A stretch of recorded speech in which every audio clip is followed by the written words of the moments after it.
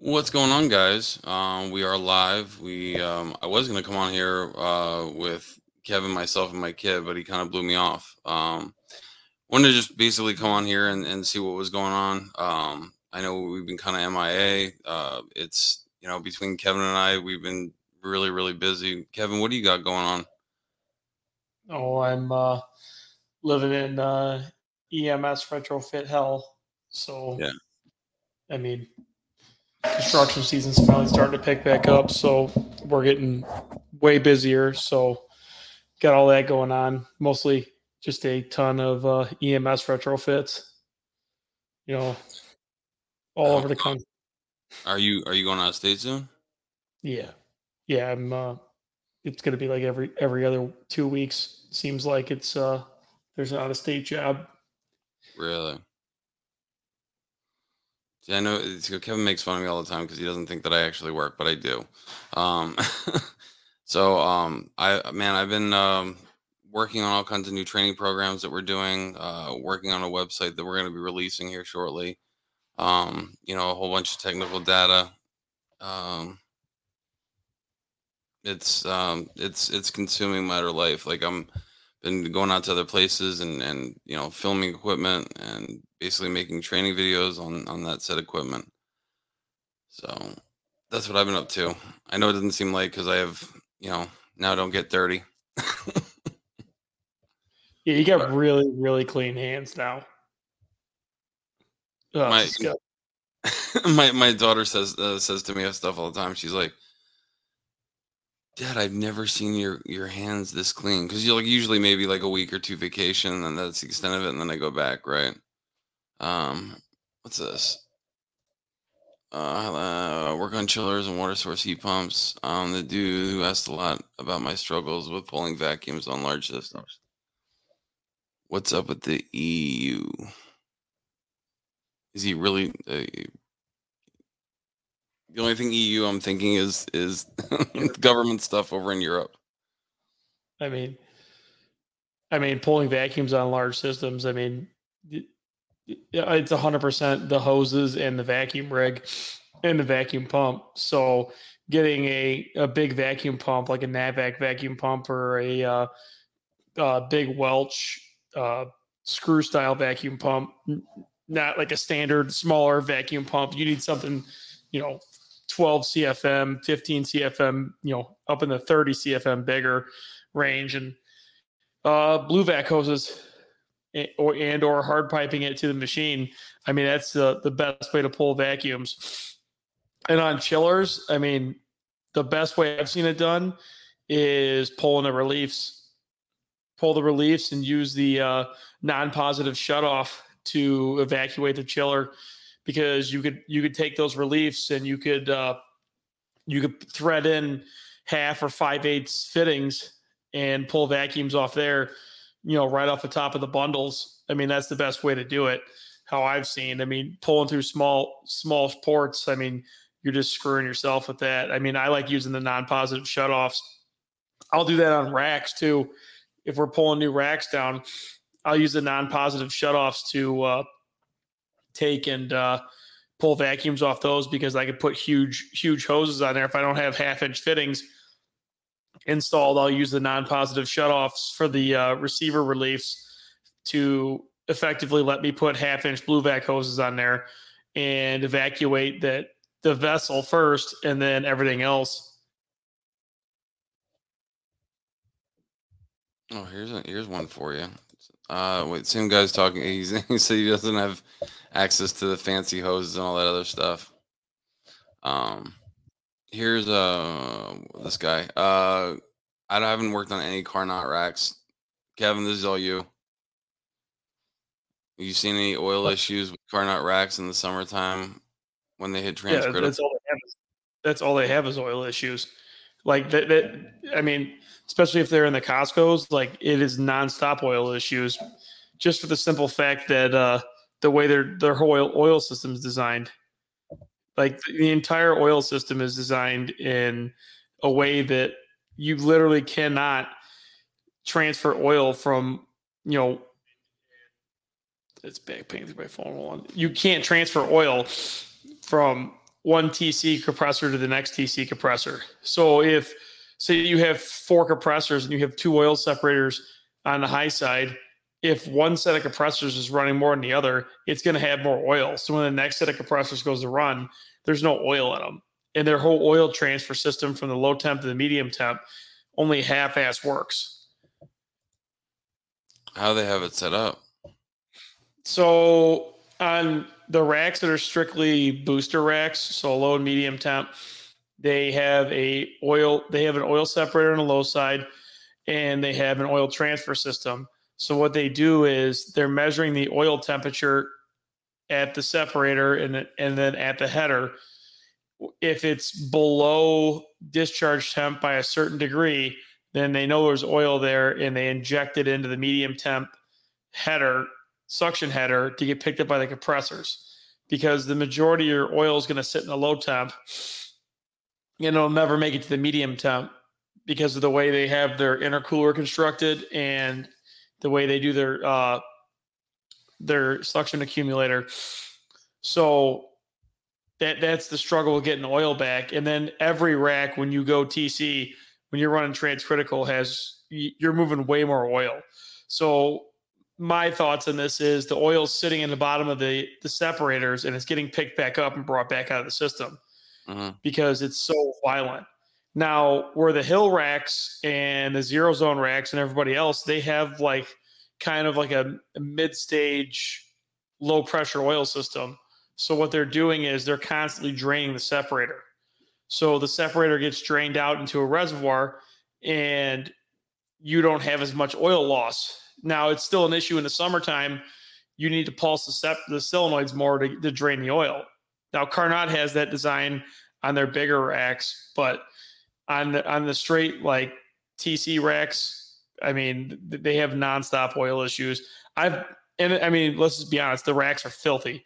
Like we've blown through on one rack probably 30 plus temperites in a year.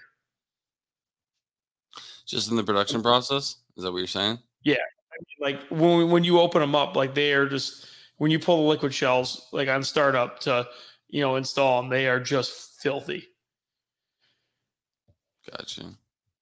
Like their intercoolers and like the receivers, wherever they get them made from, like they're just filthy. It looks like an ammonia system when you start it up, like all the ferrous metal, like shavings and from all the welding and everything else. Here's another one. Watch y'all's video, must be Southern, on digital compressors. A lot of great info. My question is, can a Copeland digital compressor be programmed through the E2 if I don't have access to UltraSight? Yes. Absolutely.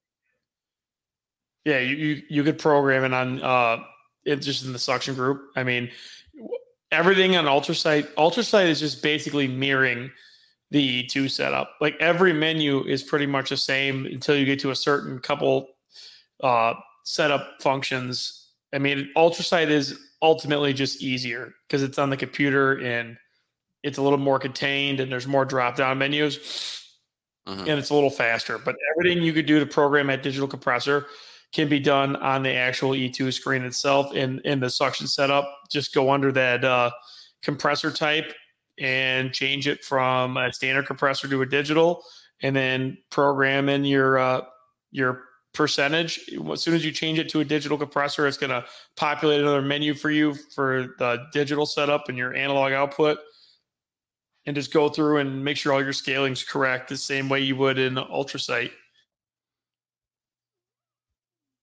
Yes, sir. Man, the other day I had a yes, you can do anything in just about anything in UltraSight that you can on the E2. Man, the other day I tried walking someone through over the phone trying to log a sensor, and I had the roughest time. I ended up having to walk him through how to do it on UltraSight because no matter if I would, create a new log or make sure it had the L behind it, make sure it had the L behind it in the input definitions, it wouldn't matter where I would do it. It would not log. I've been having a lot of like logging issues with all the new E2s. It's been nonstop. Like, I've had to force log groups like 10 or 12 times on brand new startups. I've had stuff with like faulty log groups away. they've been having a lot of problems on like the controllers that are like 2 months old. There's another question here. What's this? What's the best way to deal with this? I don't know what this is, unless you're talking about the Carnot issue. Anthony, if you're still listening, elaborate a little bit more. Do we have low pressure receivers in CO2 systems? Not the ones I've seen. You? What do you mean, like low pressure? What are you considering a low pressure receiver? I mean, generally they're anywhere from 500 to 700 pounds, or So 450 to 100. So in I think you might be referring to an industrial. They have they'll drop the pressure dramatically, and so instead of just feeding it with the regular power of its own compressor, they have a low pressure receiver. Essentially, is what it is. It's the pressure is just way lower than what the saturated condensing temperature is. So like a intercooler, basically. It's like if you were taking the pump liquid CO2. Basically that the only difference is that they're lowering the pressure. So like an Hmm? so like an intercooler. No, not an intercooler. They're just basically, instead of feeding the refrigerant of its own accord, they're basically, they might have part of the system that does feed under the normal circulation power of the compressor, but then they'll have a low pressure receiver that might that's fed off of pumped liquid because it's so far out. I mean, we do that with medium temp stuff. Like there's pumped liquid overfeed. For the medium temp, they'll run the receivers, say at like a plus 20, and they'll use pump liquid overfeed for that. I mean, it's not as common, but they'll use pump liquid overfeed for that, and DX compression for the low temp. I mean, there's energy, penalties with that, but I mean, it just really depends on the customer setup. But no, I've never seen a low pressure receiver on the CO2. All right. So Anthony was talking about the Carnot.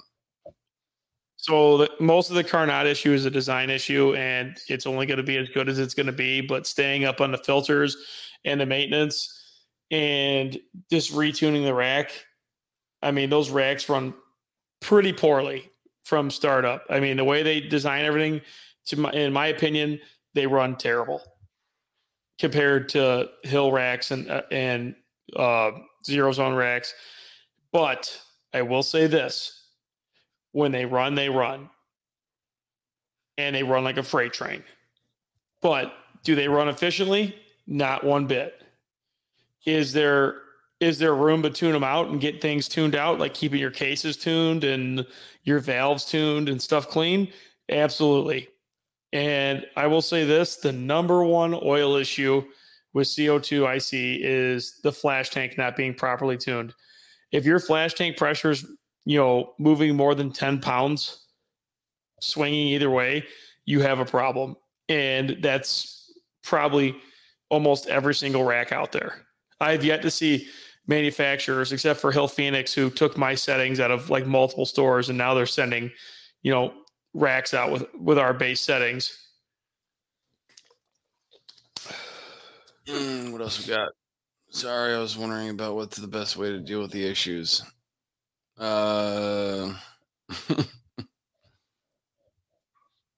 Just deal with the issues. Can you walk me? What's that? But No, I was just gonna read off the question. Can you walk me through again when you lost your E2? All the compressors are full of liquid, and you want to start the rack back up. What I do is shut off all the suction line ball valves going from my rack and coming back into the suction header. Find the smallest compressor on there. At that point, take your recovery machine and pump out all the refrigerant out of there. And basically the idea is now you have a compressor that's fully empty of liquid refrigerant. So theoretically, if we start that one back up, we should be able to pull the pressure down in the suction header, but you should also be able to suck out all the liquid that's in the header as well as in all the rest of the compressors. And then once it shuts off on on low pressure, then start opening up, one circuit at a time very slowly, and just start feeding it until that one starts feeding, then move on to the next and just continue.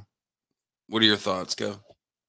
Oh, I don't go that far. I just find the smallest compressor is not under warranty, and that's going to be easy to replace if it breaks. And I go ahead and fire her up and shut all the circuits off, and let it pull on the suction header, let it cycle a couple times, get all that liquid out of there, and then I just start bringing them on one by one. So I hope that's not going to. Well, you've told me so many times that you've had instances where you blew out. Excuse me, you've seen heads blow out on a compressor. I'm surprised that you're just going to flick it and hope for the best. That's why you take a small one. And then you just throw a towel over the head. I have seen a flooded compressor blow the valve plates and shoot oil in a 360-degree area. It was a 2D, and it made the biggest mess I've ever seen in my entire life. So I've seen the aftermath of compressors that have been damaged. I don't know exactly what happened. I just know that when I got there was no more rack or rack in the rack, refrigerant in the rack. I've seen where they, the cylinder, the connecting rod ends up breaking free and then, pushing a hole in the side of the compressor. I've seen that only happen twice, but fortunately for me, I've never actually seen it happen because I don't know if I'd ever go in a rack room ever again. That would scare the ever living crap out of me. Yeah, it was loud, and it just went like white real quick, just fog. But yeah, you got to pay attention a little bit. If you see that every single sight glass is completely full and like the compressor's got a frost line on it, yeah, maybe take a step back. But I mean, half the time, if it's 2:00 in the morning, I'm going to flip it on and I'm going to get it back going as fast as I can because I want to go home. And who's got time to break a recovery machine out? But when the rack's the biggest recovery machine out there. Yeah, true.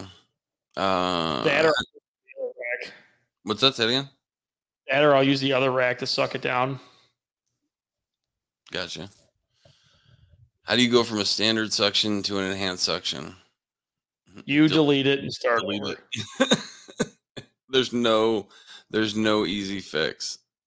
It takes like 10 to 15 minutes to do. It's cake. You literally build the enhanced suction while the other suction group's still running. You do everything but the outputs. That's all you got to do is you could put all your inputs in. You could set up all your pressures. You could set up all your temperatures. You could set up all your compressor types, your horsepowers, everything. You get that all set up. And then when you're finally ready to take over, when everything's reading and everything's good, all you do is add in your outputs. It's going to tell you that you can't control an output with two inputs. You're going to say yes. And do you wish to delete the old output? You say yes. And you do it one by one. You delete them all. Then you go into add or delete applications and delete the old suction group. So literally you're taking over the suction group and there is literally no interruption in compressor running anything. It just within like 10 seconds, you punching in inputs and hitting a couple yeses and nos, your outputs, you're good to go. So I just saw this. Can you explain if I don't have a recovery machine? How do you not have a recovery machine? Oh shit! The last company I was at for a little while when I rage quit Climber Pros, I think there was like 3 trucks out of like 25 that had recovery machines. Wow. I'm gonna be honest with you. I hardly ever my recovery machine's like buried in my truck. Like I never use that thing, hardly ever. Unless I'm doing like a receiver or what the hell is that? Is it a bicycle pump? Nope. God, you're so old. Nope, that's my spooter. You're so old. It's my spooter too. It's a recovery machine. That would be some shit the last company I had would use. But yeah, like I mean, I'm gonna be honest. I hardly ever use my recovery machine. I mean, with rack refrigeration, it's not like a thing you need all the time. I mean, let's be honest here. The rack's the biggest recovery machine there is. Like I always just use the compressors for everything. I mean, that being said, like when we're doing like condensers or like entire rack reclaims, usually we're using a bigger recovery machine, like a homemade one, uh, like Succubus. Yeah, what Like was that? my 5 horsepower or something? Condensing unit?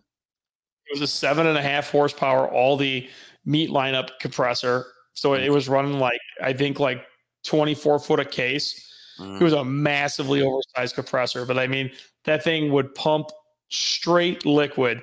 We pulled 1,000 pounds of gas or liquid and vapor out. I think it was in like 24 minutes flat. The rack was empty in a vacuum. Damn. Do you know how Rapid Recovery actually charges? Do they charge per site? Do they charge per weight? Is it a conglomeration of both? I think they charge it's site and hourly. So all I know is that if I want to have Rapid Recovery come out, I could have two more journeymen and an apprentice on a job usually. Mm-hmm. So I could recover the gas myself, have them come out and do it just as fast as they can. With the 7.5 horsepower they have? I don't have that anymore because Succubus is still a company. But okay. We have two of those Navac pumps that we saw at the symposium, and they work pretty damn good so far. I'm trying to find me a condensing unit that's not going to blow up. I want to find another scroll because for some reason those Copeland scrolls will just eat liquid all day long. Here's one for you from Stealing Archer. There's a sort of debate between colleagues at my company. Do you think realistically breaks a heat exchanger on a chiller by recovering the charge without turning the pumps on? Yeah, it's an absolute possibility. I don't think I would recover liquid out of a chiller or vapor out of a chiller without the pumps on. I don't do a whole lot of chiller work, but I mean, we have a lot of water cooled racks, and the same thing. I'm not gonna recover or pump down a water cooled or condenser or glycol condenser or a glycol heat exchanger without the pumps running. You very well could risk freezing it. Absolutely. Have you ever seen the? I mean, this isn't talking about the same thing, but have you ever seen the when they use the liquid nitrogen to freeze up a section of pipe that's not active? Let's say you have a ball valve that's leaking by, and that ball valve has to be replaced in order to do your job. So they'll freeze sections on either side of this valve. Yeah, we've done it on glycol mains before. Yeah, no, I've seen it on video. I've never actually seen it in person. So when I was at Johnson Controls, when I was an apprentice, when I first started out, there's a blue chip casino. It's like a half an hour from where I live, and it's like a 30-story hotel and casino on the border of Michigan. We had to change out the condenser water lines for one of the chillers. I went to go punch the tubes and we couldn't get it to drain down, and we had to change out the tower water ball gate valves because they were leaking. One of them was leaking through. They came out and froze two 18-inch steel lines. And I mean, there is, you figure there's 30, the cooling towers were 30 feet up in the, or 30 stories up in the air. So all that pressure at like 2 pounds per foot, they froze that entire thing while we picked up on these pipes and changed out these gate valves, these massive 18-inch gate valves. That's kind of big. Yeah. They froze them and it froze solid.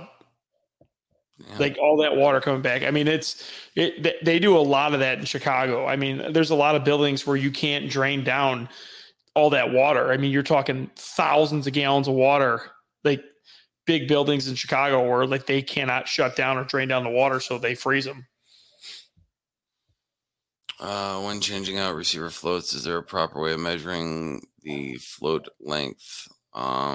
Yeah, I think every single manufacturer has a sheet on measuring the I believe the circumference of the receiver. I just usually just go out straight off. I call the manufacturer. I don't even mess around with that. Well, usually, like if it's like a Westermeyer receiver, like they're pretty good about writing. Like you can look it up and it'll tell you what, like on their website, what float goes in there. Same thing with the Henry ones. If it's a Henry receiver, I noticed they're pretty good about putting their float number on there. Oh yeah. But I've found here lately a ton of wrong floats. Like Kaiser sent me out the last 3 racks. The floats have either been upside down or they've been the wrong floats. What? Yeah.